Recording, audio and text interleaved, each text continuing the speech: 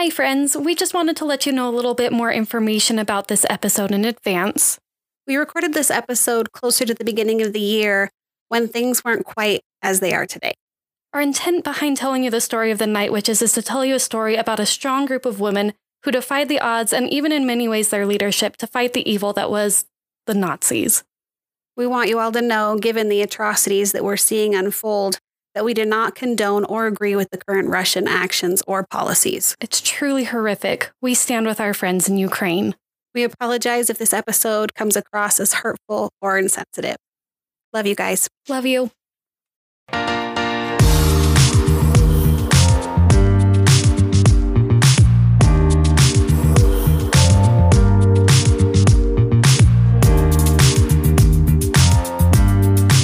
Hey, everybody.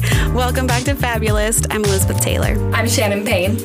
And today, I'm going to be talking about the history of flight attendants. What are you talking about? And I'm going to be talking to you guys about the Night Witches, who are just some really badass women. I'm excited for that. I'm so excited to talk about it. That is cool. Do we have any homework from last time? I had some weird things that kind of came up that I realized after some episodes that we did. Okay, let's hear it. I don't know how I didn't find this, because you and I both love T-Swift, right? Like, Taylor's my girl. Whole entire heart. How did I not know on Folklore she has a song about the Red String of Fate? Oh, I was going to bring it up, and then I was like, stop talking about Taylor Swift. How did I not remember this? You want to hear something even deeper about it? Yes. So on Red, here, we're going to get into deep shit. This is OG Taylor lore. Uh-huh. So on Red, she talks about, like, loving you was red. Yes. And then on Lover, she sings a song called, I think it's Daylight. Now that she's with the guy she's with now, Joe, who we all really like. She says, I once believed that love would be burning red, but it's golden. Okay. And so when she does her song about the string, it's a golden string. Yes. Because loving Joe is not red. It's golden. It's golden. Like Daylight. Yes. It's the song. I love it. I love it so much. It's a lot. I don't know how I didn't find this before, but I love it. It's a pretty song, huh? It's so pretty. And the guitar in the background does that. You know that Adele song, the song Someone Like You. Yep. From 21. The melody's doing something slower, but in the background, the accompaniment is just like moving, not at a too fast pace, but something that like it feels like it's winding you up to a crescendo in the back. Yes. And I feel like the accompaniment in that song does the same thing, the string song. Okay, yeah. I think it's I can see that. It's like winding you up to something. Yes. It doesn't blow up as much as Someone Like You. Gosh, when Someone Like You just goes blah, and you're just... It's just huge. Yep. Make you cry in the car is what that'll do. 100%. Adele does that to me a lot. Mm-hmm. Gosh, that bitch. I listen to her when I'm in a mood, and maybe it's good and maybe it's bad, but... I like how foul-mouthed she is in real life. Me too. Me too. Sorry, Mom. It's fine. I love it. I do too. Oh, I love that about Elizabeth Taylor, too. Yep. She just cusses people out sometimes. Get it. Speaking of Elizabeth Taylor, I did some additional things with Elizabeth Taylor. Oh, what you got? You have your signature set now. Shut up. Uh-huh. Forever Elizabeth. Yes. Should we smell it right now? I think we need to. How did she know I love hot pink so much? Right? It was so perfect. As soon as I saw it, I was like, she knew. Like, this was meant for Elizabeth. Oh, look how fancy that bottle is, right? Oh, it's kind of like, what do you call it, opalescent? It sure is. Hopefully this doesn't stink. Well, we'll see. And then we'll sit in here with it for a while. Oh, I don't hate it. Okay, let's see. I don't know the words for describing perfume, but it's kind of fresh. Oh, it is. Ooh, I got a big old spray of that one, so we're going to be smelling this for a hot minute. Yeah, I don't hate it. I wonder if it tells you the tones, or are they called tones? Right? It's definitely flammable, that's what it says. It's important not to be by an open flame at the moment in this room. Sorry, I'm going to Google one more thing about it. Perfect. Okay. Forever Elizabeth Notes. They call them Notes. Notes. Perfect. You know what Tones is from? Masters of the Universe. Did you ever see that movie? The He-Man movie? Yeah. The Tones. Okay, the Notes are apple, blackberry, green notes. I don't know what green's supposed to smell like. Well, apparently this. An Italian mandarin. Oh. The middle notes are tiara flower, Egyptian jasmine, that suits her. Yeah, for sure. Orchid, violet, and rose. And the base notes are woody notes, sandalwood, white musk, cloves, and amber. I don't know what amber smells like, but I'm getting it. Yeah. Whatever that is. I was going to call it vanilla, but it's not. It's not vanilla. It's whatever amber is. And I guess I get, like, I feel like I'm standing in a garden, so I feel like the green notes, whatever that is coming into play. Whatever green is. Whatever green is supposed to smell like.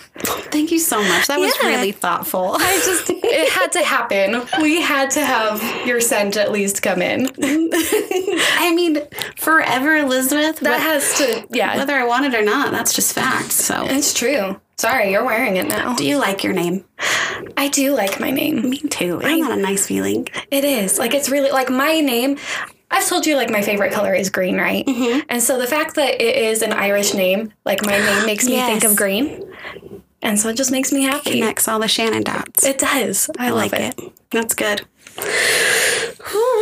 I think Stephanie's really going to call me Lizzie all the time. She actually did tell me that. I'm and I was really like, excited about it. Oh my goodness. I can give it my best shot. I've just known you so long as Liz. Right? No one was allowed to call me Lizzie. My mom forbade it. That's so rude. So I'm stoked. Now I should call you Lizzie. Now, like, damn it, you're Lizzie. It's adorable. It's so cute. I like it a lot. That's really sweet. Oh. Thank you so much. Yeah. In the picture on Google, it's got a red box, so I'm glad they switched it to pink. I am too. I'm into that. It was, as soon as I saw it get delivered, because it did look red online, and then it got delivered. It got delivered the day we were editing our last podcast. Did it? And so I told Brian, I'm like, you can't leave that box in here. We're not allowed to open it up yet. That's funny. I'm stoked about his Lego set. It's so cool. Holy moly. I can't wait for it to be finished. Brian's putting together a gigantic Lego motorcycle. The that wheels maybe are Shannon like, could ride on. I might be able to. Like, it's probably big enough that at least Winry, our cat, could. Oh, it is kitty sized. I think it's kitty sized for sure. Mm-hmm. I'm excited. He's about, I don't even know how far he is into it right now. And it's already cool. That's way fun. Yeah. I'd love to do a Lego episode. We should do a Lego episode. When I put together the typewriter, it came with a piece of paper and it came with a whole notebook. So it was in whatever language you spoke. I love that. That tells a little bit of the Lego story. Yeah. But I always want to know more about it. So that'd be a fun one to do. That would be really fun. Pick our favorite toys or something. Yes. That'd be neat. I think that'd be really neat. I saw a TikTok about people who collect all of the holiday Barbies. Yeah. That's so many Barbies. There's so many. So my friend growing up, her mom had just shelves of Barbies. Oh, I always remember thinking it was weird as a kid because I'm like, why the hell aren't you playing with those? But looking back on it now, those are probably worth so much. Or nothing. Or nothing, maybe. That's I don't know. the trick about it. Like, How is do it you like know? Beanie Babies? Yeah, or baseball cards. I don't know. What thing that people collect is actually worth money anymore? I feel like I had a comic book in a set that I collected. I collected all these Batgirls that are Nice. so cute. And the alternate art is by a really cool artist. Now I have to write down. That's my homework. I don't remember anyone's names. It's a tough one. Batgirl. I'll remember what that means, but I won't remember their names. One of them, I missed out on getting the alternate art for it. Oh, no. And when Seth found it for me, it was like $100. Oh, my God. But Seth is a set collector. Yes. He's a completionist for sure, so he did get it for me. He's like, look what I found. That's really nice. It was really nice. Oh. He's a really good gift giver. Yes. Yes. It's good stuff. It really is. Yeah, but I don't think collecting other kinds of comic books is always super valuable because I think they make so many of everything now. I think that's true. Nothing's very rare. Yeah. And that's all the homework? I think that was all my homework. I just was listening to Taylor Swift at work and came across the song, and then I was like, oh my God, I missed an opportunity. Taylor Swift at work. Yes. Ooh, a Spotify playlist recommendation is Jack Antonoff Cinematic Universe.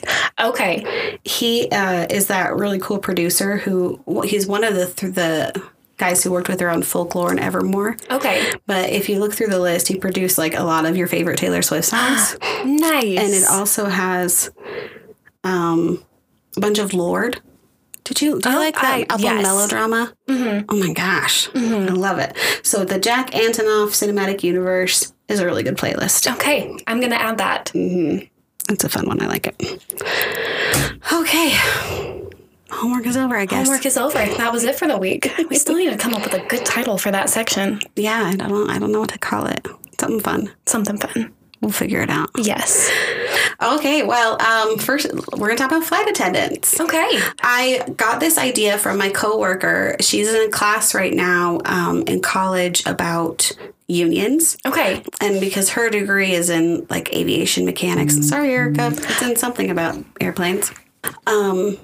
She learned some stuff about the flight attendants union and how it was established. Okay. And sent me this really cool video. And that got me really interested in all of the crazy rules that they had for them and just how this profession developed. Yeah. And also reminded me of Catch Me If You Can. Yes, so much. As soon as you brought up this topic, that's the movie my brain went to. So that's what I researched, and I'm excited to tell you about it. It's pretty fun. So passenger air travel starts in the beginning of the 1920s. Okay. Is when people, other than just like the pilot, start going in planes. The planes carry them places instead of just cargo. Yes. And the first flight attendants were called couriers, and they were men. They were typically the sons, in America anyways, they were typically the sons of the businessmen who financed the airlines. Okay. And they worked doing that,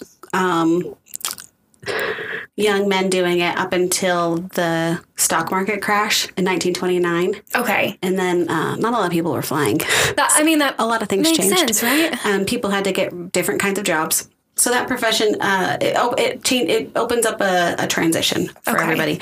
So without these couriers tending to passengers, the co-pilot had to do it. In addition to assisting the pilot. That's a lot of responsibility. It's a lot and doesn't sound safe. No, that sounds awful. So when that gets old, they start to hire stewards. So they're still dudes. And around the beginning of the 1930s, they have stewards. So these guys take care of the passengers' needs. They also help them getting on and off the plane, assist them with their luggage, bring them drinks, and make sure they all put out their cigarettes and cigars. Because up until, I wrote down the date, I think it's 1988. Oh, yes. Up until 1988, you could smoke on an airplane. That's fucking wild. That sucks so bad. Wildly terrible to be stuck on a plane. You know, non-smoking sections and stuff like that stopped being a thing when we were kids. I feel like before I was 10. I remember going to a few places and my parents had to request non-smoking rooms in hotels. Yeah. I do remember that. But I don't feel like it's super common now. No. I was asking Seth if they have smoking rooms in his hotel, and he said no, but people do it anyway. It's a huge pain. They have to Oh, that's awful. Sometimes they have to have professional things. How do you get that out? I'm trying to remember what he said because I asked him this when we were years ago in a different hotel, but I feel like somebody comes in to aerate the whole room, but the fabrics, like the drapes, sometimes there's a fabric headboard, all of that stuff absorbs the smoke. And if you can't deal with it, then everybody stays in the room afterwards, gives you really bad reviews. Mm-hmm. And there's not a ton that can be done. Right. So I bet you it's more of a problem in extended stay hotels. That makes sense. Smoking in there for a long time. Yeah. 2 cigarettes in a room, you can get through that. Right. But I think you have to do some serious airing out of everything. For sure. Because even that, it's pretty powerful. Right. And if you can't open windows, because in most hotels you can. Yeah. It's a bit of an issue. A lot of smokers don't even smoke in their own spaces. So right. It's not great. No. It's hard on paint. It's hard on furniture. It's difficult to deal with. Yes. Anyways, so if you didn't put out your cigarette, big bad things can happen. This is before jets, so they're flying in these unpressurized cabins. Oh, my God. So people get airsick a lot. Mm-hmm. So they were dealing with that, which is why the first flight attendant, called a stewardess at the time, was a registered nurse. That makes sense. That actually makes a ton of sense. I was wondering why, because I kind of read that was a requirement, and it didn't click in my brain. You saying that makes perfect sense now. Her name, the first stewardess flight attendant, was Ellen Church. In 1930, she was hired by Boeing, which became United Airlines. Okay. And she wanted to be a pilot, but they wouldn't let her do it because she was a girl. So she became a stewardess, and she was a registered nurse. And for some airlines, they had the women on board wear like a nurse's uniform or something that looked nurse uniform adjacent. Okay. Or some of the original uniforms looked very like military-esque to kind of instill comfort in people. Like, give them confidence in you. Yeah, I know plane things. Yeah. You'll be safe here. Because flying, even now, I know how it works. It's not real. No, I think that every single time the plane starts lifting off the ground, I'm like, this should not be happening with this many people and this Air gigantic can't hold thing. Things. That makes no sense. But it does. And so it's not hard for me to understand why some people are very afraid of flying. Yes. And even now, the cabin crew is responsible for managing everybody's emotions on the plane. So helping people feel calm and safe and just looking capable and prepared so that people don't freak out. Right. Is a big part of the job. So here's some requirements. After Ellen, we start to hire more stewardesses, and they have really dumb job requirements. I feel like these are job requirements for a lot of women, in professional women, for a long time, and now they're not requirements, but they're still standards that we are judged by a lot of the time. So you have to be a registered nurse, 25 years or younger. Of course. 5'4" or shorter. The one thing that plays into my favor. Yeah, we're both the right height for flying. 115 pounds or less, so you're still in the running. Still ridiculous, though. That's a small person. That's a really tiny person. I feel like there are a handful of people who are 5'4" and 150 pounds or 15 pounds or left. 115. 115. That's a little person. Yeah. Some fourth graders, I think. Right? Yes. It's not large. But I guess I'm going to give them the, what do you call that? The benefit of the doubt in that people were a little bit smaller then. I guess but not that much. It's not like 200 years ago. Right. It's just, that's a little person. So they've got $125 a month for 100 hours of flying. So it sounds like decent money. Yeah. Not great, not horrible, which is sort of similar to what they get paid now. Not great. Could be worse. Could be worse, but also I feel like they're dealing with a ton more lately. People just are so angry on planes anymore. It's wild. The videos that you see online are just, it's nuts. I don't know how they're getting through their days. In fact, they're probably not. They probably aren't. No. They have a shortage of, that's why tons of flights are getting canceled. Nobody's coming into work because either they can't handle it anymore or they have COVID. Yep. So it's a complicated job. Sure is. And at some point, all of the pilots' wives were getting a little upset about how pretty these young ladies were. So they made a rule that the stewardesses could only speak to the pilots about work-related things. Oh, jeez.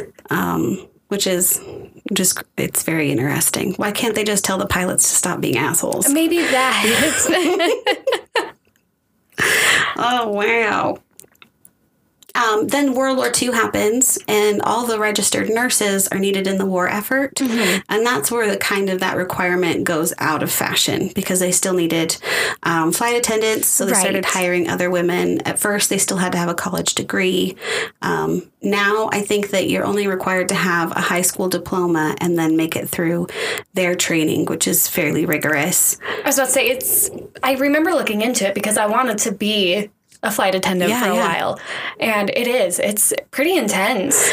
Anywhere from 4 weeks to 6 months. And you can see YouTube videos of it.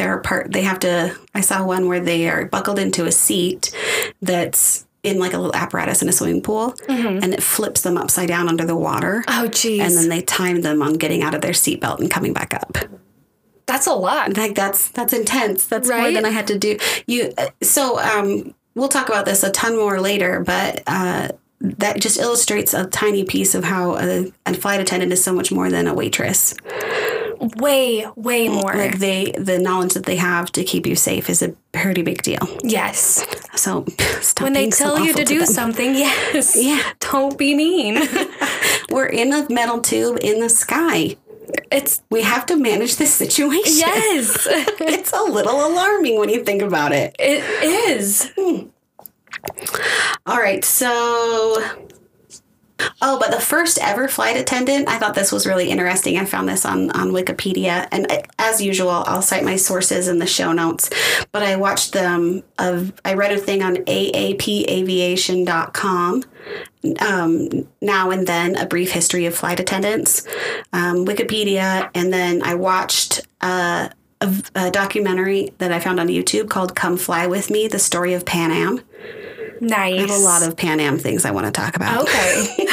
So interesting. So the very first flight attendant was a man named Heinrich Kubis. He was German, and he was actually on the Hindenburg, the blimp. The blimp, yeah. That like burst into flames. Yeah. He was on it when it burst into God. flames, and he survived by jumping out a window when it got close to the ground. So flight attendants are pretty badass. Seriously. Oh my God. Wow. Hindenburg thing always makes me think of Indiana Jones and the Last Crusade, because they're on a hydrogen blimp. Yeah. It's very cool. So in the New York Times in 1936, they wrote an article about flight attendants, and in it listed some things about their requirements. So it says the girls who qualify for hostesses, they called them stewardesses or air hostesses. Okay. Must be petite, weigh 100 to 118 pounds, have a height between 5 feet and 5 feet 4 inches. Oh, see, now they've got me cut out. Like, now you're too short. Age 20 to 26 years old. Add to that the rigid physical examination each must undergo 4 times every year, and you are assured of the bloom that goes with perfect health. So he's basically talking about these young ladies like they're dolls. That's exactly what that sounds like. And you can purchase one now for $19.95. Yep. It just doesn't sound good. No. Ada Brown eventually starts the first union for flight attendants, and then which becomes the Airline Stewardess Association, which then in 1949 becomes part of the Pilots Union. That feels problematic. Yeah, it takes them a minute to get to be important. Yeah. So their physical appearance is a huge consideration when they're hiring these flight attendants. They also want you to be pretty. You have to wear makeup and do your hair a certain way. At some points you had to wear mascara, but you couldn't have eyeshadow. In Pan Am specifically, they had these girdles underneath their skirts, which is kind of like, imagine shapewear that has clips all the way up like a bra. It's really tight and it's not cute alone, but it goes underneath. And this makes me mad. The men who worked with them or supervised them had the authority to check to make sure they were wearing their girdle. Excuse me? The thing about a girdle or any shapewear that's not like legs, like pants, is that you can't feel like between your legs, right? On your bum. So they would like flick their bum or pinch their bum in the back to know that their girdle was there, because if not, they'd be able to feel like their body underneath rather than the girdle. Hell? Yeah, it's gross. And this lady who's being interviewed, she was one of the flight attendants. She was like, I don't understand why they did it. I don't understand why they tested it, but we looked very good in them. Oh my God. Like, it's just, you know what we should do? Check and make sure they're wearing girdles. What a bunch of gross people. How, like, misogyny will never fail to just keep, like, throwing things that surprise me a little bit. Like, really? That was okay? It's a little shocking. Yeah. Were they allowed to, like, look down your pants and see what kind of underwear you had on? Right. Because it's very similar to me. That's exactly what that is, really. They're one step from reaching up her skirt to feel it, you know? Like, it's just... It was alarming. I didn't love that news. But watching that documentary about Pan Am made me want to watch that. Do you remember Pan Am, the TV show? Yes. It was on ABC. I looked up its IMDb. Margot Robbie and Christina Ricci are in it. Why did I never watch that Why show? did I not watch that? That doesn't make any sense. I love them both. Margot Robbie is like a dreamboat. Yep. So I'm going to have to watch that. I'll watch it with you. 100%. And I saw a clip of her going to like one of those physical evaluations where they were telling her, I don't remember what they were telling her, so she weighed too much or whatever. Oh, jeez. And having to change her physical appearance so that she could keep her job. Also, when he got married, he got fired. And when you got pregnant, you got fired. Jeez. So I watched one video talking a lot about how you either had to quit your job or get an abortion, which is a horrible decision to have to make. Right. And then there were a lot of women who would get married and keep it a secret as long as they anybody. could. Yeah. So that they could keep getting paid because it was their profession. Because how dare she not be at home taking care of her husband instead of right on planes doing her job, having a career. And part of her job, according to them, was to be pretty and available. Because more men are going to want to fly on our airline if they know that these single, attractive women are going to be walking by every 30 minutes and give them opportunities. Yep. So, I mean, they really limited options. They made themselves less of a commodity if they were no longer available. How dare a woman be more than an object? The nerve, honestly. These women, though, are incredibly capable, and when it gets into like the 60s and 70s, you hear the interviews of these women talking about like this really embracing a sexual revolution. And this lady, I loved her interview. She sounded like I just wish she had raised me. She was like, I could be different everywhere I went. So every time I went to a new place, I could have new experiences, and new men would take me to dinner, and they knew that we were pretty and well-mannered and had been traveling and had sexual experience, they assumed. And so she was able to be wined and dined by these fancy men all over the world. And she was just like, it was kind of awesome.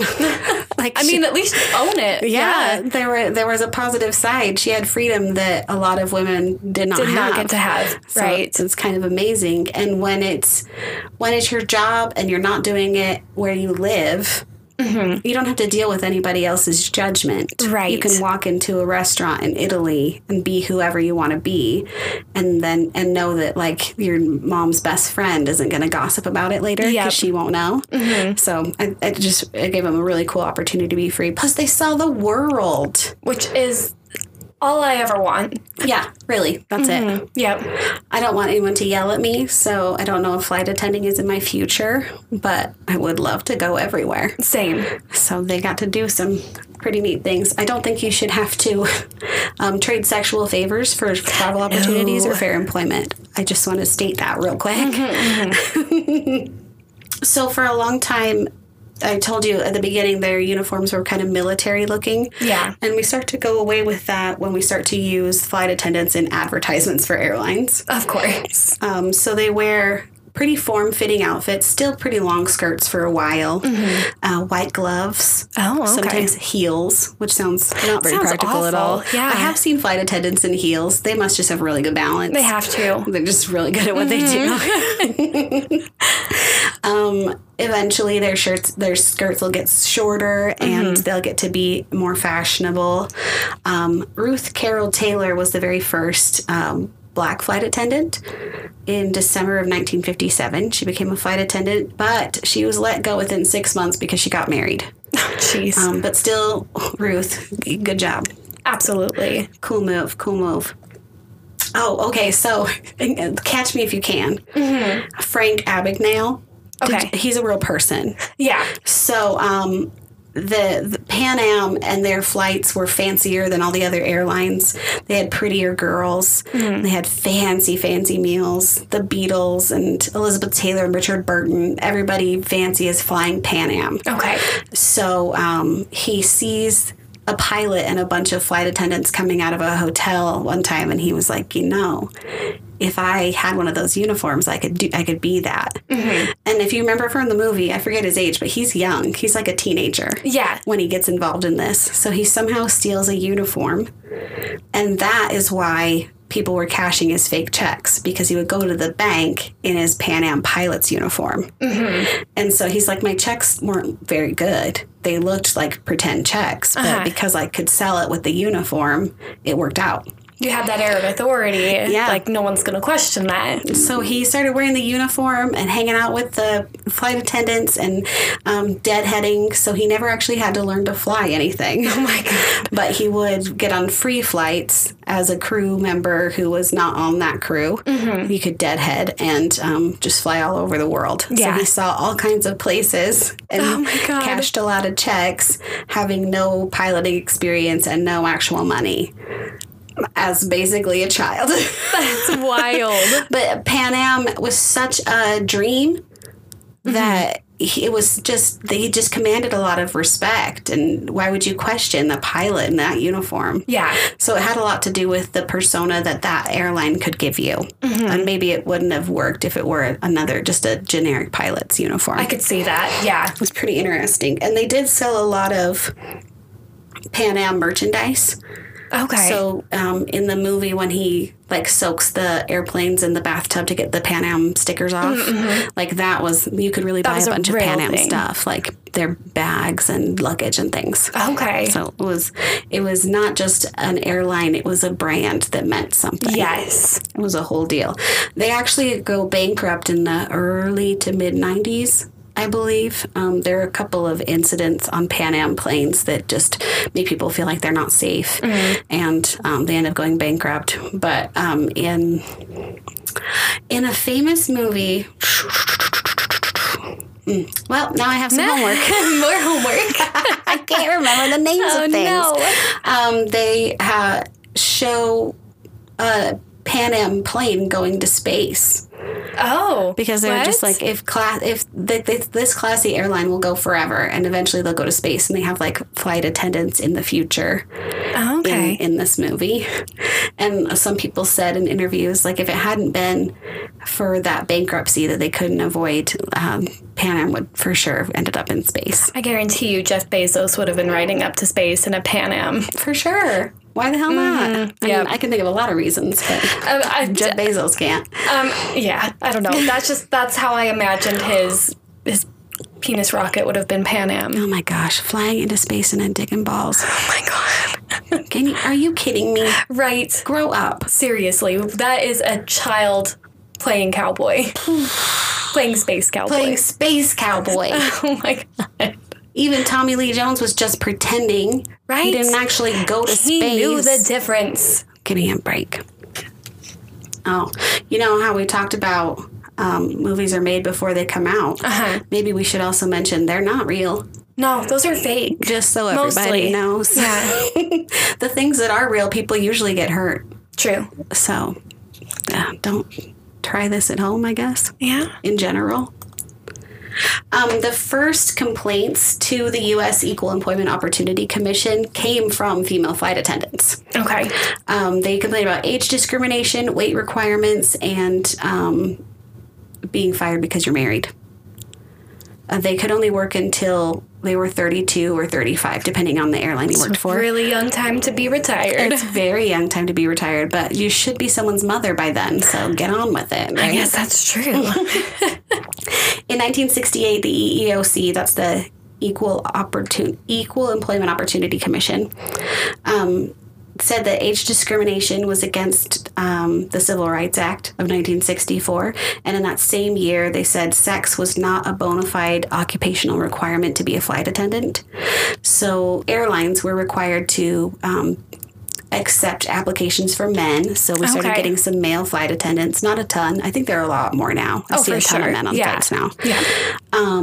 And being able to keep their jobs after they turn 32, which is great. That is. Because later I saw an interview of a lady who had been a flight attendant for 62 years. Oh, wow. So she was there from the girdles all the way till she reads like the in-flight instructions from a tablet now. Yeah. And she must feel like she is in the future. She has to. It always blows my mind to think about those people who were born before cars. Yeah. And lived into iPhones. Yeah. Like, how do you... I guess you just process it one thing at a time. I guess so. But if you had to take it all in at once, like time travelers would not be as chill as they look in movies. No. It would be crazy. Right? And you wouldn't understand a lot of stuff people say. No, it would be really confusing the whole time. Yeah. But to just live through such a window of just explosion. Wild, like, rapid change, too. Like, it's crazy even to think about how much have changed even from, like, 2010 to now. Right. They must think women just walk around fully nude because they see us wearing completely different clothes. Oh, yeah. Very, very, just a great deal of change. Great deal of change. But she rocked her way through it, flying all over the world. Good for She's her. a cool person. She's really neat. So the pilots and engineers on a plane are the flight crew. They're the people in the cockpit. And then the flight attendants are the cabin crew. Okay. So that's all the people that we see on the plane after everybody else goes into the cockpit. That makes sense. I was just wondering about that as I was reading. Are they all the flight crew? No, they're not all the flight crew. They're the cabin crew.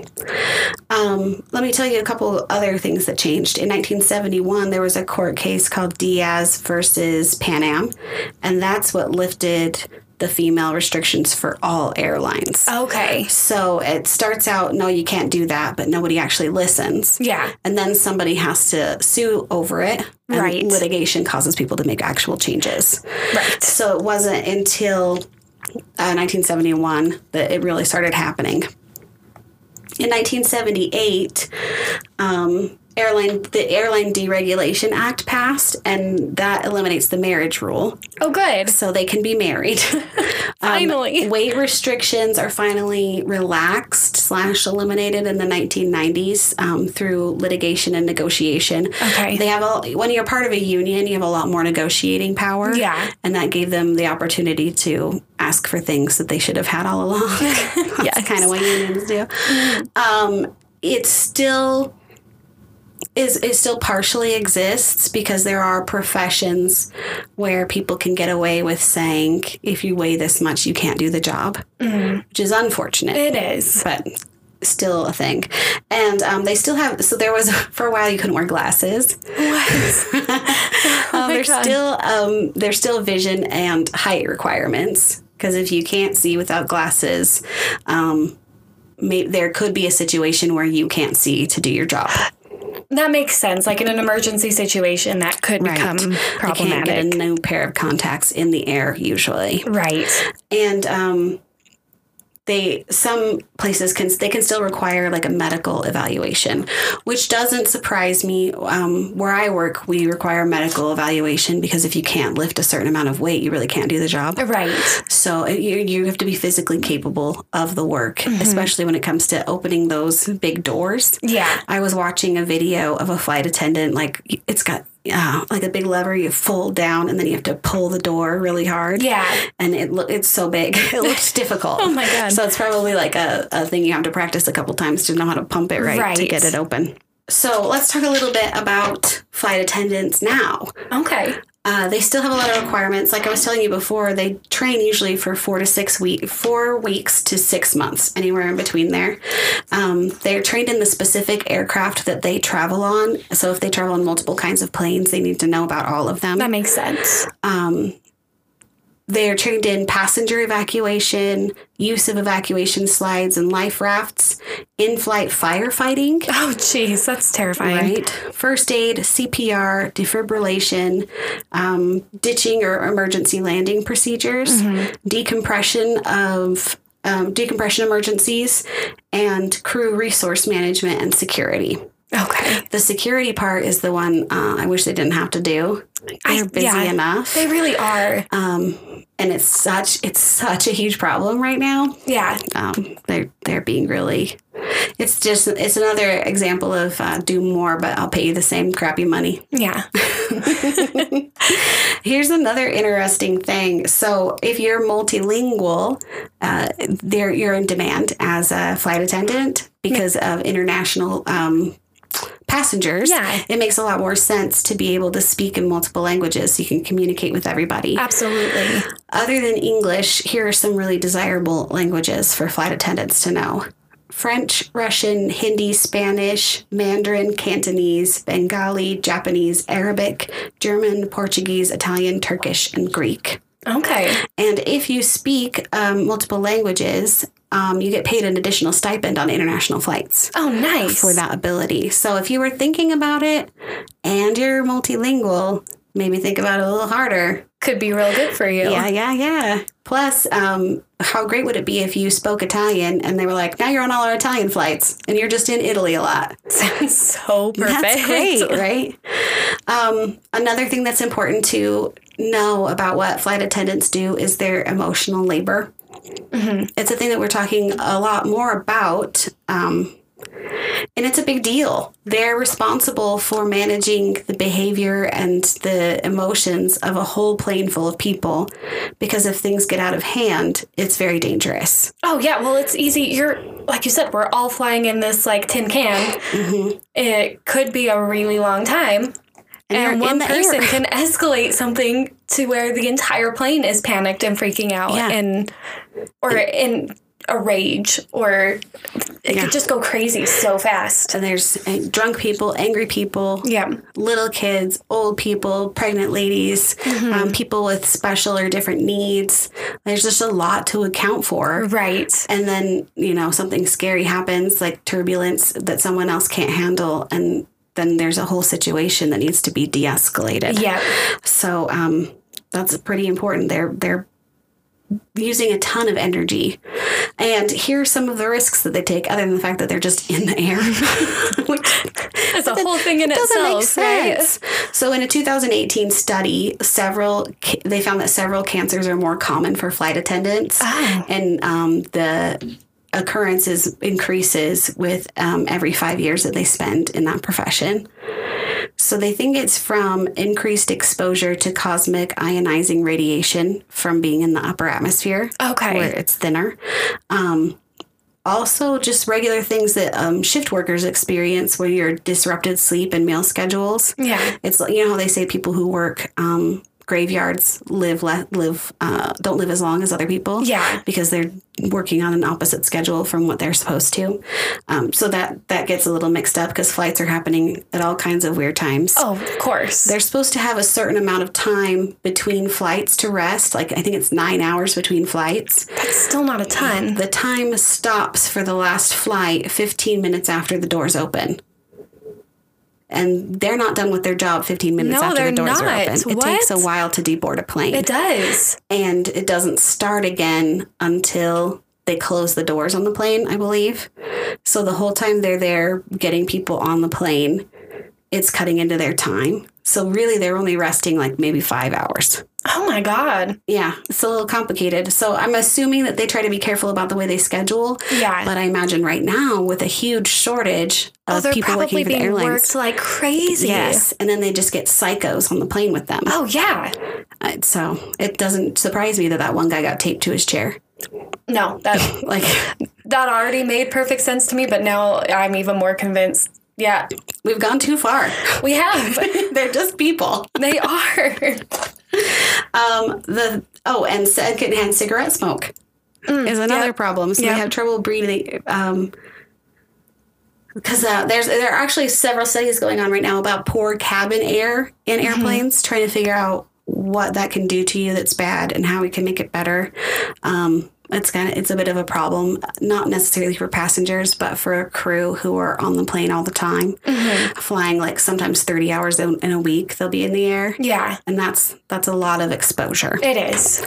Luckily, there's not secondhand smoke anymore. Thank goodness. Okay. First thing I'm going to tell you is a very important fact. joining the Mile High Club is a federal offense. Oh my God.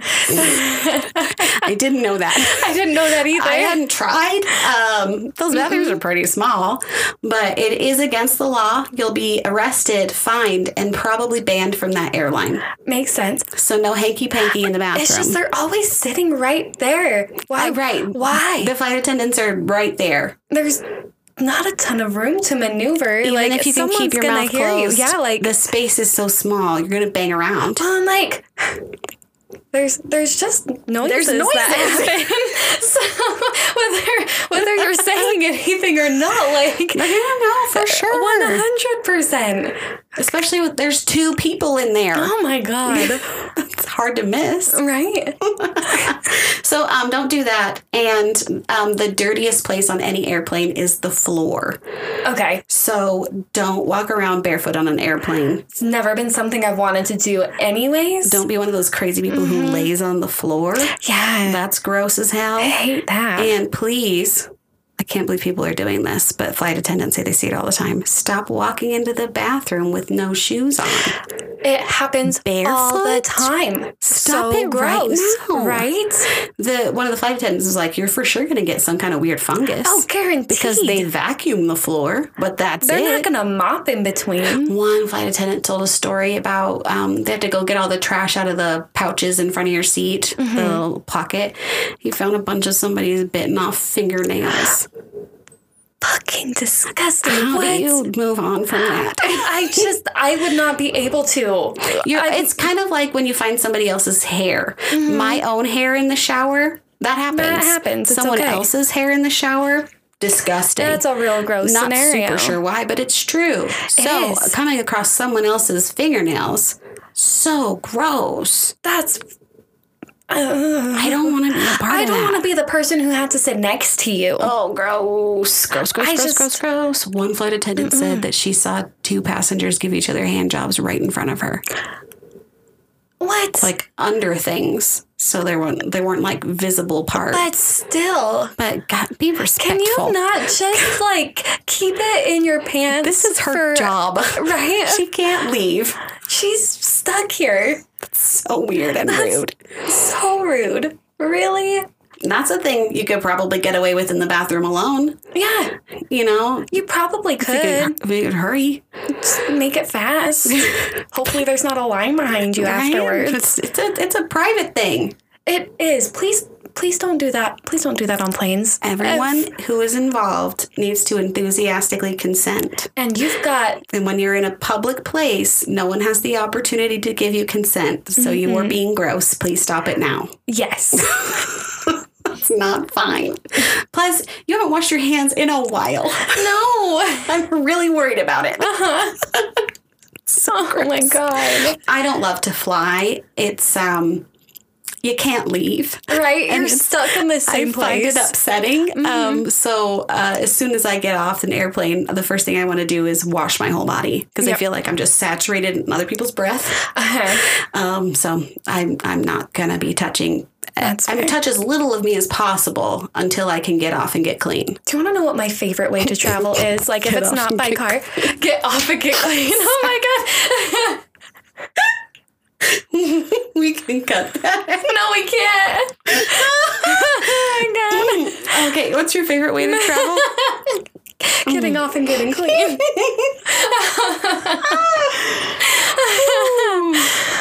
Okay, we'll breathe.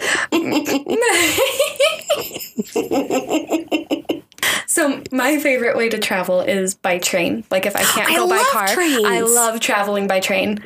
It is like going to Europe the first time that I went, and we would go between countries by train. I loved it. 100%. I preferred the ones where we could have our own little like cabin space. Like But- on White Christmas. Like I know we don't get the bed. Well, I mean it kind of worked, but like we didn't get the beds. But like you had your own like. We were the only ones sitting in this room. Like it would have like 4 seats and that's it. And so of course when they Yeah. see like 2 of us in there, they're gonna be like, well, I'll try and find something else. You can get up and walk more freely. Yeah. I hate standing up on an airplane. And there's more like distance you can cover by walking. Like in a You plane, can go. Some of them you can go get a sandwich. yeah. Like you can walk to a meal. Yeah. It's just I don't know. It just feels It feels safer to me. It's on the ground. I would really love a light rail system in the United States. We need a better rail system. It takes like 5 hours to fly from Salt Lake to New York. I would give it another at least 3 to be in a train. 100%. Yeah, it'd be easy peasy for me. Oh, yeah. Plus, it would be much better for the environment. Exactly. Especially if we had electric trains. Yep.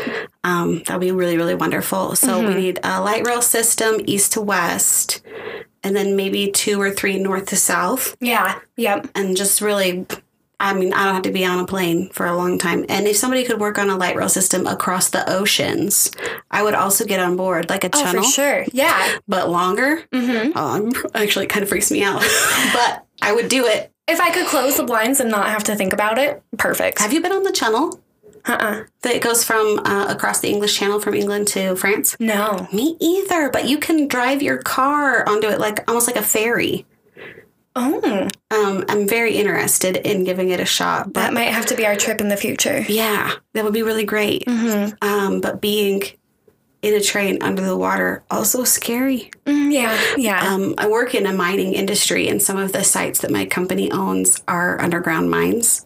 And I can't. I don't want to work underneath the ground. No. It really scares me. I have claustrophobia so badly. Right? If I had to go down and do a thing and come back up, I think I could handle it. But do they have offices down there? Are they just stuck down there? I would hate it. No. And all the like the scary videos of them going down a rickety ass elevator. Yep. No, thank you. I would not be okay. That is a hard pass from me. Right? Solar evaporation mining is so great. It takes place on the land under the sunshine. Perfect. I'm a huge fan. Yes. Okay, the last thing I'm going to share about flight attendants, it might be the most important. We talked about all the skills that they're trained in and the emotional labor that they perform. But as you'll recall, on September 11th, there were quite a few flight attendants and flight crews that really had to rise to the occasion. Yes. Specifically, Sandra W. Bradshaw and C.C. Lyles of United Flight 93, Robert Fagman of United Flight 175, Renee May of American Airlines Flight 77, Betty Ong and Madeline Amy Sweeney of American Airlines Flight 11. They actively attempted to protect the passengers from assault and provided vital information to air traffic controllers about the hijackings, along with many passengers. Yeah. So those specific flight attendants, and it's flight attendants every day probably that goes without being noticed, honestly risk a lot of their personal safety to keep us safe in the air. And it's their job. And that's a big deal. So instead of complaining when they run out of Diet Coke, maybe consider that this person has the knowledge to save your life. Yes. I read another short story about a flight attendant who was the only member of the flight or cabin crew to survive a crash. Oh, man. And gave the only life jacket she could find to a passenger. And was later given an award for her selfless service. But that's what they do, and that's what they sign up for. Yeah. They did not sign up for cleaning your shit off the toilet seat. No. So maybe just remember that and honor what they're doing for you, and take a minute to honor the sacrifices of some of the people who have lost their lives to protect us on the flight. I personally feel bad. I was on a flight with... I won't even say. No, it was with United. And one of the flight attendants was very busy and very unhappy and almost hit me in the head with a coffee pot a couple of times. By the time we got off the plane, between her and the asshole who sat behind me and complained because he didn't have a charger for his phone. Oh, Jesus. Like, I'm just like, hey, flying. I'm never flying again. But I was on the other side of the ocean, so I had to. No. But next time I'm going to think a little bit harder because she has an important job. Yeah. She still shouldn't fucking hit me in the head, but... No. And she didn't. She just got really close. So I think being a flight attendant has always, to me, seemed like a romantic job. Yes. Probably because they have neck scarves. Yeah. And fly all around the world. And probably sleep with pilots, which sounds neat. But it's that, and it's a lot of other things, just like everyone else's job. Yes. Their history is interesting. And I hope that their future gets brighter. Me too. Like a lot of other professions, they are worth more than they get. Yep. And I hope that changes. And I hope that as our world hopefully moves to more environmentally friendly ways of travel, we find ways to continue to support our airline companies and keep us being able to go all over the world. Yes. Because that's not something I'm ready to give up. No. So that's flight attendants. That was really cool. I think I didn't check into it, but a lot of them are still wearing pantyhose. So we should be nice to them just for that. Just for that reason alone. Pantyhose. Why are they so different from tights? Right. I can wear tights all day long. If I have to wear pantyhose, I hate life. It has a like feeling to it. On my mission, I had to wear pantyhose every day. In the wintertime, knee-high pantyhose, which just makes you feel like that old grumpy lady. Yeah. On the lady who's always in like a house dress on mugs and stuff who says funny shit. Yep. That's how I feel when I wear knee-high pantyhose. Yeah, that's exactly what that feels like. Yeah. So now I just don't want to. Are you ready to hear about some of the coolest, just strongest, amazing women that I have ever read about? I'm so excited. These women are amazing. They are so cool. They have the best name. They do. So, okay, we're talking right now about the Night Witches. So, just as kind of a background, this is 100% possibly the most badass name given in, like, military history. Right. The not fun thing, I don't know what the right word for this. The cool thing about this is it wasn't even given to them, like, by their home country. So these women are with the Soviet Air Force. And they were serving in World War II. It was the Germans who gave them this name. Yeah. It wasn't even their own people. It makes me feel like the Germans were scared of them. Oh, they were terrified. And that makes this name even cooler. That's pretty cool. I mean, not a fan of war, but if you got to do it. If you got to do it. And well, these women wanted so badly to be able to help and be a part of something. And right. And not be relegated to just waiting at home. Exactly. So here's kind of, I had a few sources and they'll go in the show notes. This one was on the History Channel's website. Okay. And they did an article about these women. The very first paragraph I absolutely love. So it says, they flew under the cover of darkness in bare bones plywood biplanes. Oh no. They braved bullets and frostbite in the air while battling skepticism and sexual harassment on the ground. They were feared and hated so much by the Nazis that any German airman who downed one was automatically awarded the prestigious Iron Cross medal. Wow, fucking badass. Fucking like powerful and amazing these women were. Like they were feared. They have like Khaleesi vibes. They do. They're amazing. That's way cool. And like these women were 17 to 25 years old. Like they're not even that old. So they're really young. I didn't know that. They're going through all of these struggles and being so incredibly heroic and incredibly badass. And they're 17 to 25. Like, I wasn't that put together at that age. No. Not even close. Wow. Crazy to me. So the person who started this whole thing, who started the Night Witches, her name was Colonel Marina Raskova. Let's start that over. Her name was Colonel Marina Raskova. A lot of people refer to her as the Russian Amelia Earhart.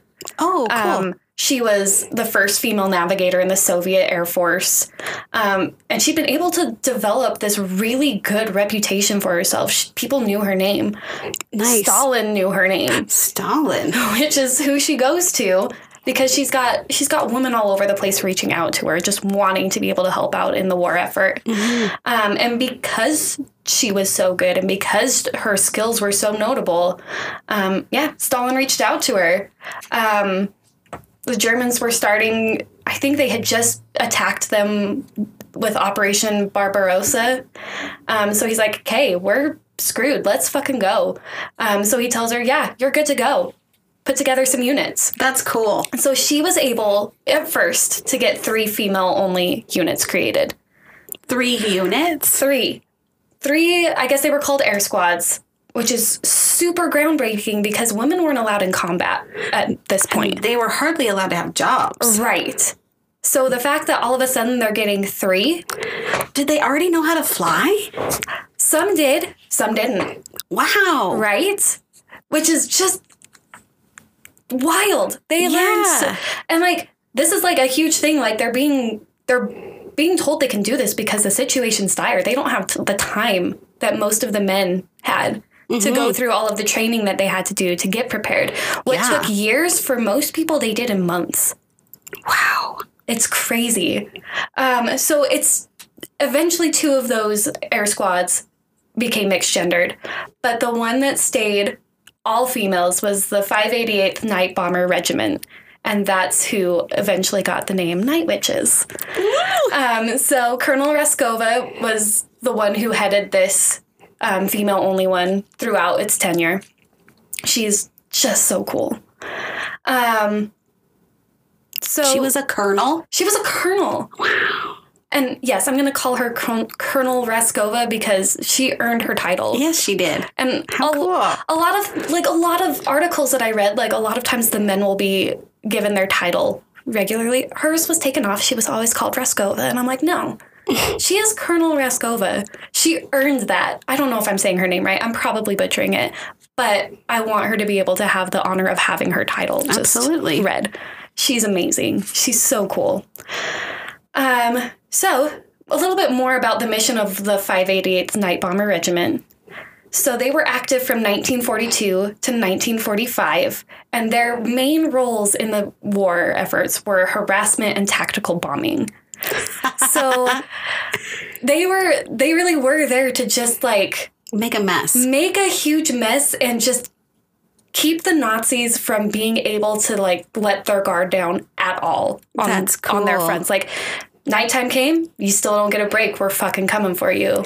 That feels like the ultimate taking back of like the shrew or nag thing that women get called by men. Yeah. Like, if you think I'm obnoxious now, wait till I do it in a plane. Wait till I do this. And it has bombs instead this time. So I'm going to play into this. Yes.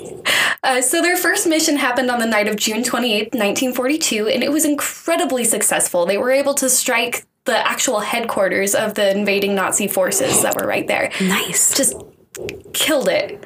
And like I said before, mainly they were tasked with disorienting and sleep depriving the Nazis.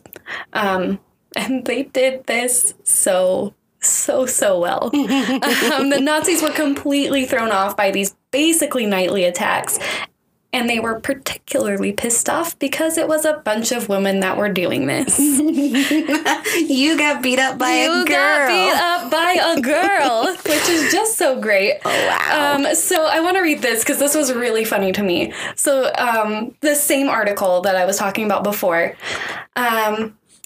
there's a paragraph in here where it talks about like when they got disbanded and how overlooked these women were. But this paragraph talks about what the Germans actually thought these women were. So the Germans had 2 theories about why these women were so successful. Either they were all criminals who were masters at stealing and had been sent to the front line as punishment, or they had been given special injections that allowed them to see in the night. Because they have to be basically superheroes to be able to bomb us with vaginas. Oh my gosh. You can't bomb with a vagina. What are you talking about? What are you doing? That's amazing. So no, you got these special injections that now you can see in the dark and come and get us. That's the only way this is possible. I just thought that was so funny. If it makes you feel better, buddy. Whatever it takes. Oh my God. The last thing is the Nazis began calling the 588 the Night Witches because the sound of the planes it just sounded like broom sweeping. So we'll talk about it in a second, what the tactics of these women's flights were. But basically what they did is like they would cut their engines and the sound that the planes would make as they're coasting overhead, that's what it sounded like, was these like brooms. Okay. Yeah. And so that's when the Nazis were like, fucking witches. And that's what they were. They were night witches coming around at night, making a mess. It was so good. Oh, I love that. So that's how they got their name. It's a great time. They're so cool. So we talked a little bit about the fact that, they're fighting Nazis. That's the enemy. That's who they're supposed to be going up against. But here we come, misogyny at its finest. Mm-hmm. That is not the only battles that they have to face. And this plays into what tactics they actually had to come up with to even be able to do the things that they did. So from the very beginning, they were seen as less than or little girls by their counterparts. And in spite of their success, they really never were taken seriously. It's kind of wild. They come back and I'll talk about this again later, but they are so incredibly overlooked and they had such a huge impact. Oh my gosh. And it's because they're a bunch of, quote, little girls. Oh. I hate it. I hate it so much. Sexual harassment and ridicule were also daily occurrences throughout their whole tenure. Sure. So, I mean, can you imagine how incredibly stressful it is to be hey, I just did my job on the battlefield, and now I'm coming back and having to fight battles here of my own. Yeah. I have to fight these men off of me. I have for to my personal fight safety. for my personal safety and dignity. Oh, jeez. And they were probably just really tired. Probably. I mean, bomb at nighttime. We just talked about this before, how much of a physical health toll it has to disrupt your sleep patterns, and they were already doing this. Add on everything else that they have to deal with because they're sleep deprived. That's crazy. And men at war are not that much older. No. Can't you be drafted at 18, 17 or 18? Well, and I'm sure, so this is Russia. I'm sure it's earlier. Right. You run out of older people pretty fast. Right. So they were probably the same age. Probably. Disrespectful. So disrespectful. Little girls. Jesus. I was so angry when I read that. So I mentioned this before. Another thing that they had at their disadvantage was they didn't get a ton of time to train. It was months. They got months. The men got years. So they were cramming. They really had to figure their shit out fast. The next thing is they got hand-me-down uniforms, men's uniforms. A lot of them were super ill-fitting. Sure. Some women even had to stuff their boots with bed sheets just to even get the boots.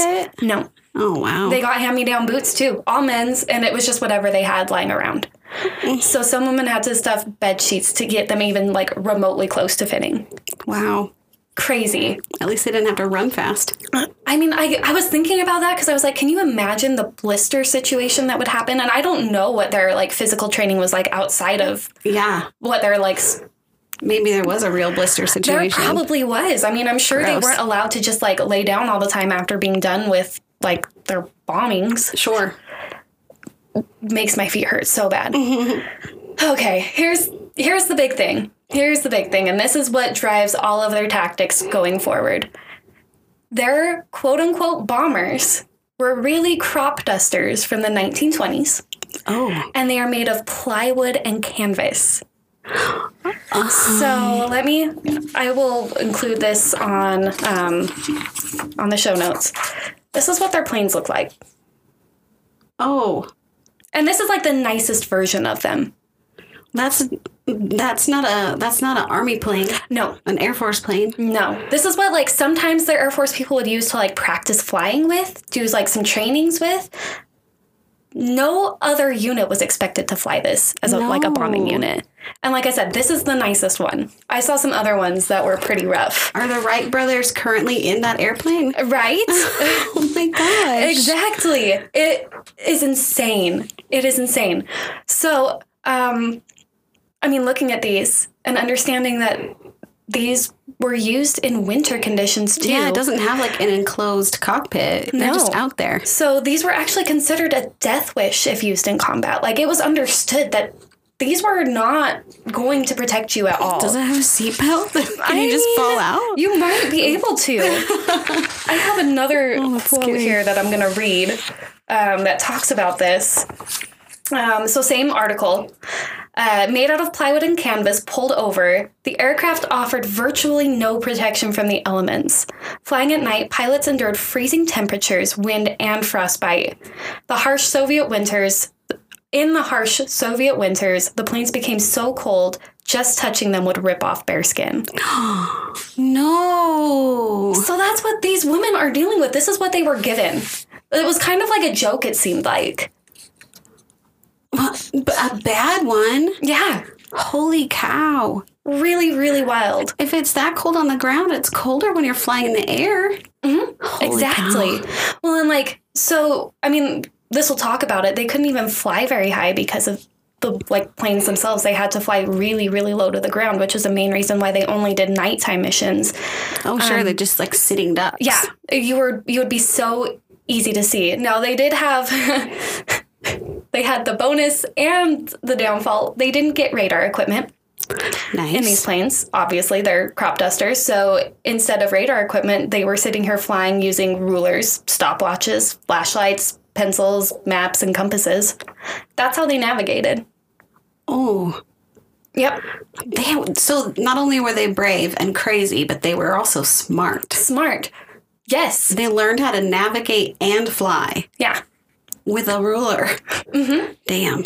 They had to go without a lot of luxuries that their male counterparts got to have because, again, these planes are plywood and canvas. Right. That's all they are. So you can't have a ton of weight in there. So they went without parachutes. They did not get to have parachutes. They were flying what basically amounts to a sleepover fort, and they didn't even get a parachute? They didn't even get a parachute. They went without legitimate guns. They did get to have a handgun just in case they got captured so they could kill themselves beforehand. Oh. Which, like, I get that. At least there was something there. But also, yeah, they got a handgun. I mean, we couldn't guarantee they for sure were dying when that thing crashed. It's just popsicle sticks. It's just popsicle sticks. That's all it is. And then they also didn't get to have radio equipment, which did help them be a little more stealthy. It's why people didn't know they were coming in the first place, but they couldn't talk to each other exactly. Or call anyone for help. No. And so out of all of, I think there was like about 400 people. I can't remember. I should have written this down. 400 people, I think, were the original, like, 3 units. Okay. And then that got broken down. 32 of these women died. I mean, that's tragic, but it doesn't seem like a lot. It's kind of wild. I would have guessed way higher out of 400. Mm-hmm. Yeah. Wow. Insane. So this is what they're given. They're given hand-me-down uniforms and toy planes. You know, when you only have one chance to become a part of something, you have to immediately rise to the occasion. Right. And a lot of times in those opportunities, a lot of people want you to fail. Yes. So they had to come up with everything, just like dig up everything from their guts and take it with them. Mm-hmm. And it made them pretty amazing. It did. Whew. It really Necessity, did. The mother of invention and scary shit. It's true. Wow. It's true. Yeah. It's so ballsy. So ballsy. I didn't realize this because I'd heard of these women before. Briefly. Not much. I didn't know a ton about it. I had no idea. I had no idea that this is what they had to go through. I feel like I probably should have assumed a little bit, but... Well, you know what they say, if a woman's in charge of something, that she had to work twice as hard for twice as long to get there than her male counterpart. So yeah, it's true. Of course, it's true. It's also true in war. You'd think everybody would be lining up to leave, right? So that there'd be a lot of empty spaces, but that's really never the case, is it? No, never is. Never is. Absolutely not. Okay, so we've talked about the planes, which kind of drives the tactics that they have to use. So you mean the kites? The kites. That is what they are, my God. It's crazy. So these planes themselves, they could only hold 2 bombs, which is kind of wild that they can even hold that much. Sure. So it was one underneath each wing. So every night, they would send out 40 2-person crews. Okay, so you're not alone in your little You're not kite. alone. You have 2. So one person is kind of your navigator and one person's your pilot. Okay. So, and they had to have 40 of these 2-person crews go out at night to even make an impact. So if it was less than that, like what they would be doing wouldn't even be doing anything much in the first place. Because they're like little bombs? They're smaller. And I mean, looking at that plane, that makes sense. Sure, they kind of had to be. So yeah, it was... Because they're mostly meant to be obnoxious. Exactly. They're not really there to like kill the shit out of the enemy, I guess. I don't know. Just to ruin their lives so much that they can't do a good job. Yes. Okay. And so each crew would actually have to complete between 8 and 18 missions a night. A night? A night. And they could only hold 2 bombs, so they had to go fly back and forth. So they're flying out, they're doing the bombing, they're going back out, reloading, restocking, getting back together, flying back out again. 8 to 18 times a night.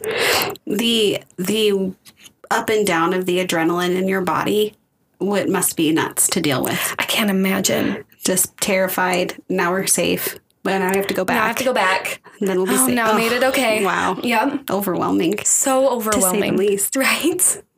Right? So again, we kind of talked about the planes can't handle a ton of weight, and the fact that they had these bombs on the planes made it so that they had to fly at a lower altitude.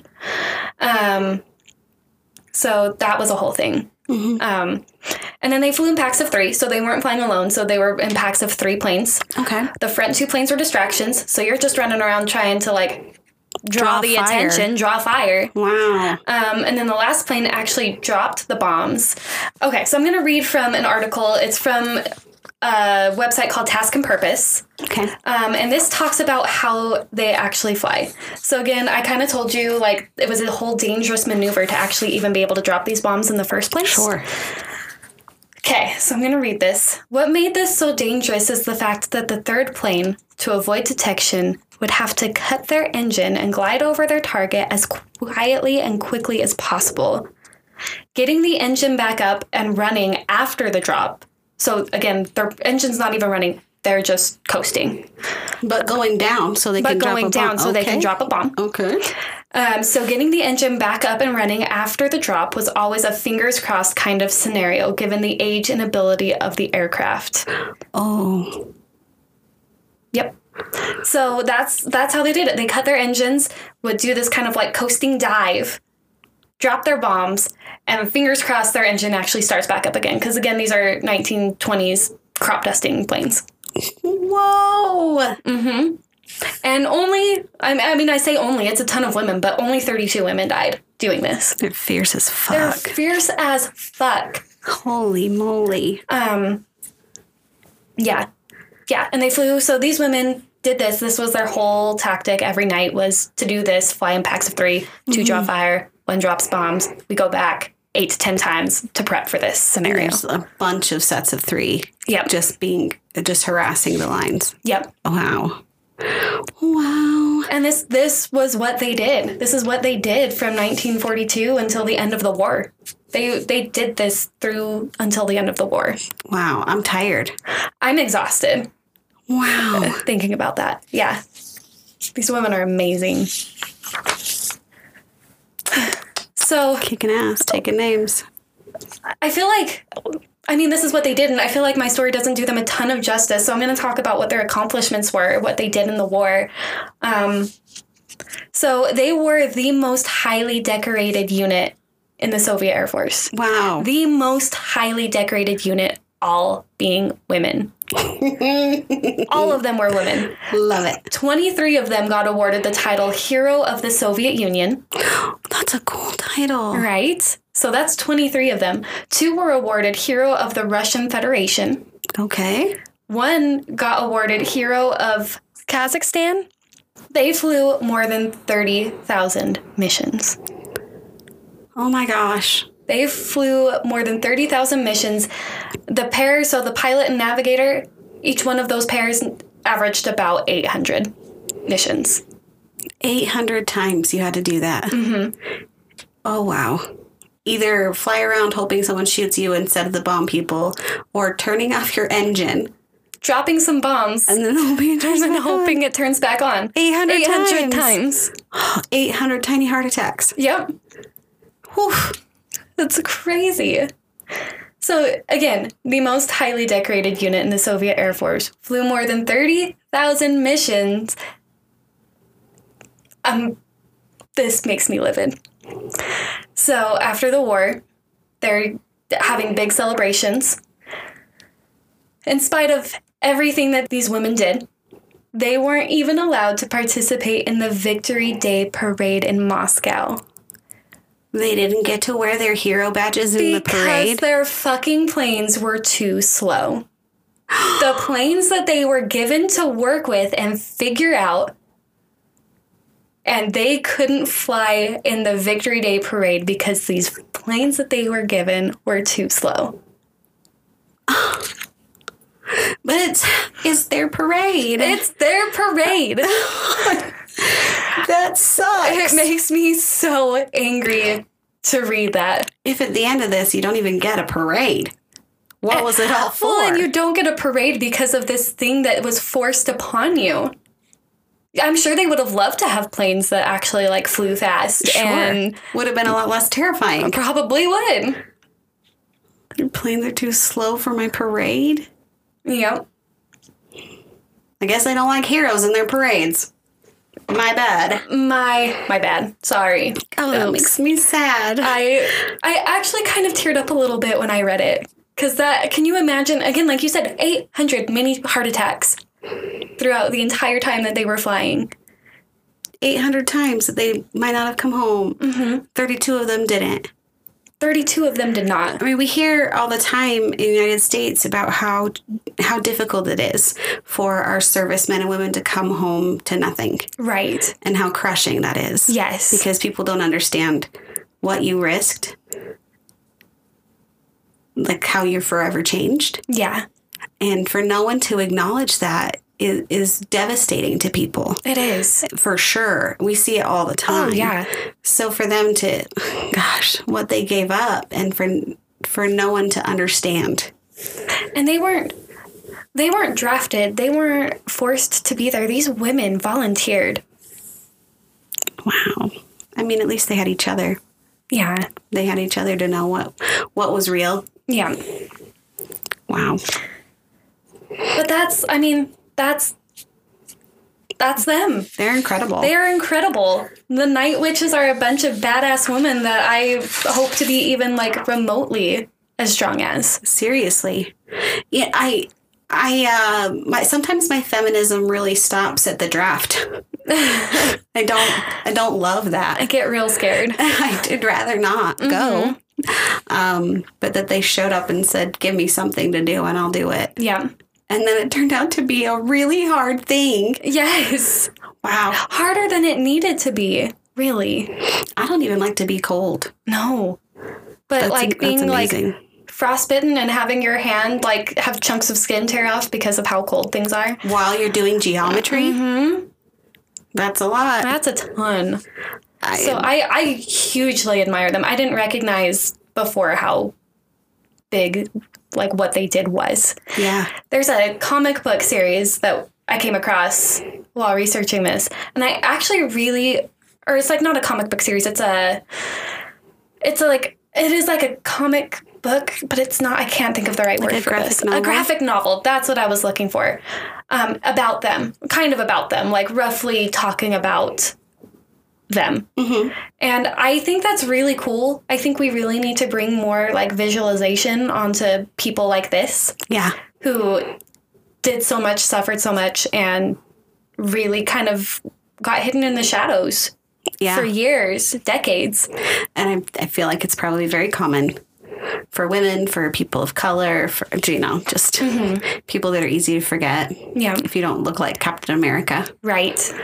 Wow, that's really amazing. It is. It is. I'm proud to be the same stuff.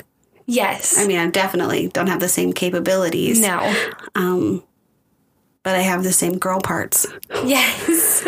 And that is very cool. It is. What an amazing bunch of women. Right.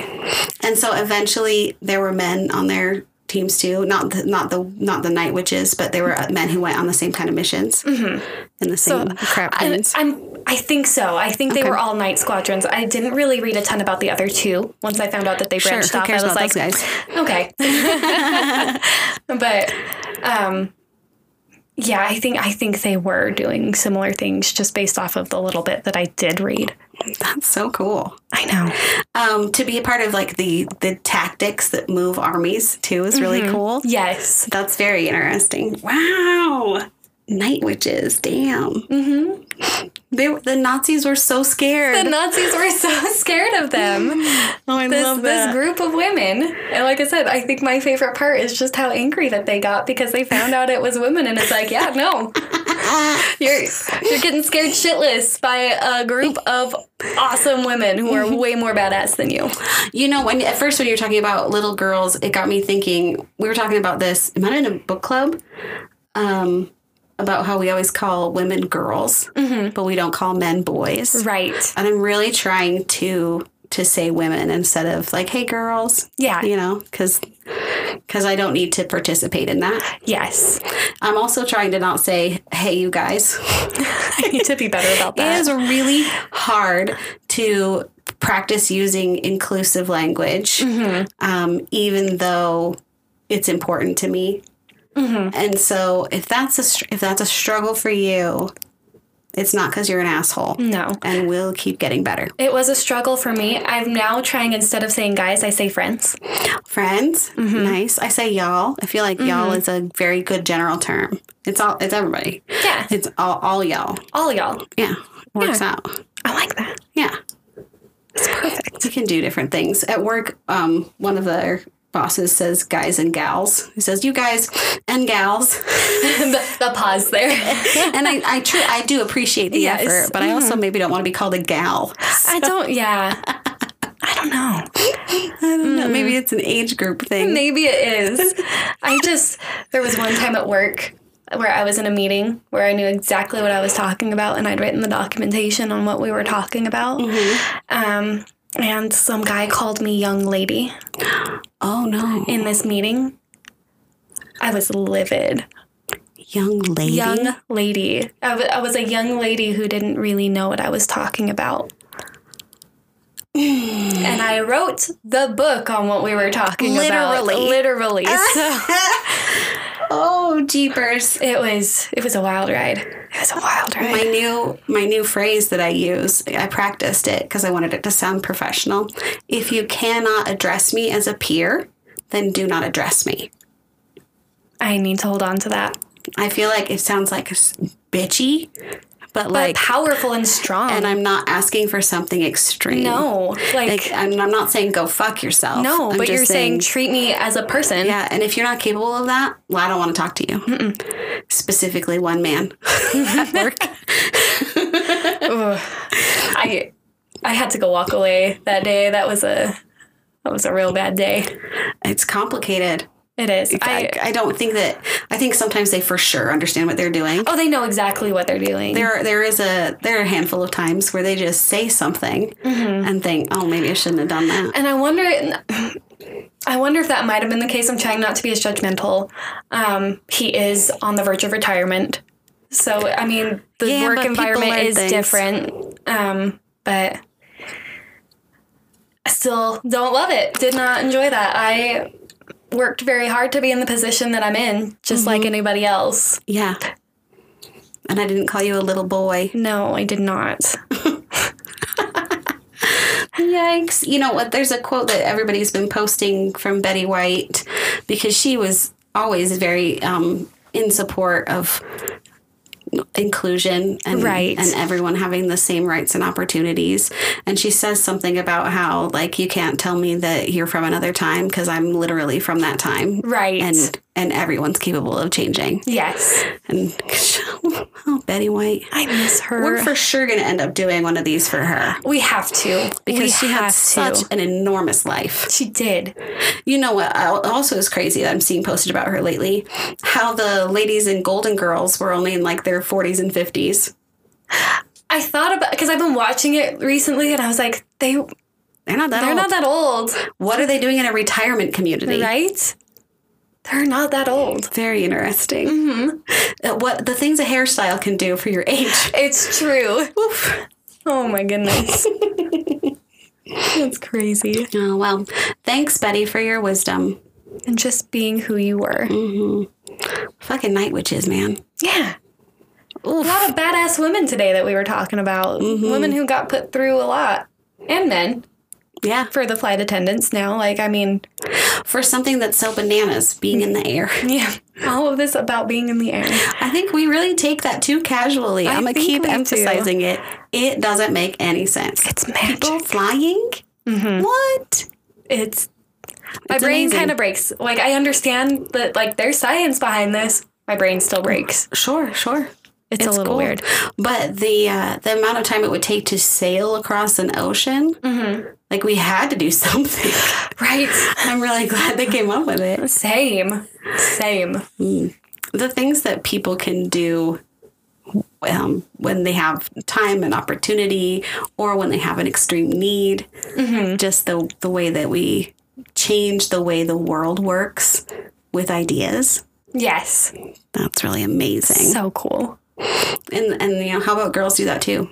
Yeah. Or when they do, how about we just put their name on it? Put their name on the project. Yeah, that'd be really awesome. On behalf of all the ladies, I would just like to say, please, we're not too modest. We would like credit for that. Yes, please. In case you were wondering. We want credit for the things that we do. We want credit for that and money. Yes. Credit and money. Equal money. The company posted on their website. Sorry, company, whose name I won't mention. Like, we pay women, they're proud of it, like 86 cents to the dollar. When we pay men. And I was like, you're proud even if it's this? Bigger than normal, you not... shouldn't say it out loud on the front page. That's a real problematic thing. I'm so mad. Oh my God. I forget it for 5 minutes and then you bring it up, and I don't need to think about it all day long. No. Oh my God. That's wild. Yeah. That's wild. We're proud of the fact that we underpay our women, but hey, at least it's not as underpaid as other places. You know, Utah as a state ranks the very highest for the difference in pay between men and women every year. I am not surprised by that. Not surprised by it at all. You know what else is true? I know a lot of really incredible professional women in Utah. Yes. Who deserve all the dollars. Yes, they do. They crush it. Not very cash money of you, Utah. Not at all.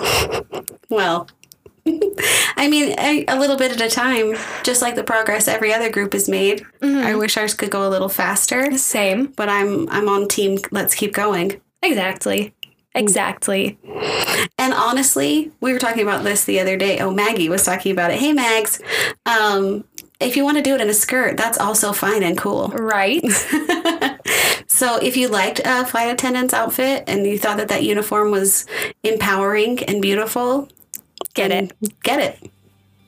If you want to wear men's boots, get it. Absolutely. Get it and get paid. All right, that's another episode of Fabulous. Thanks for hanging out with us today, friends.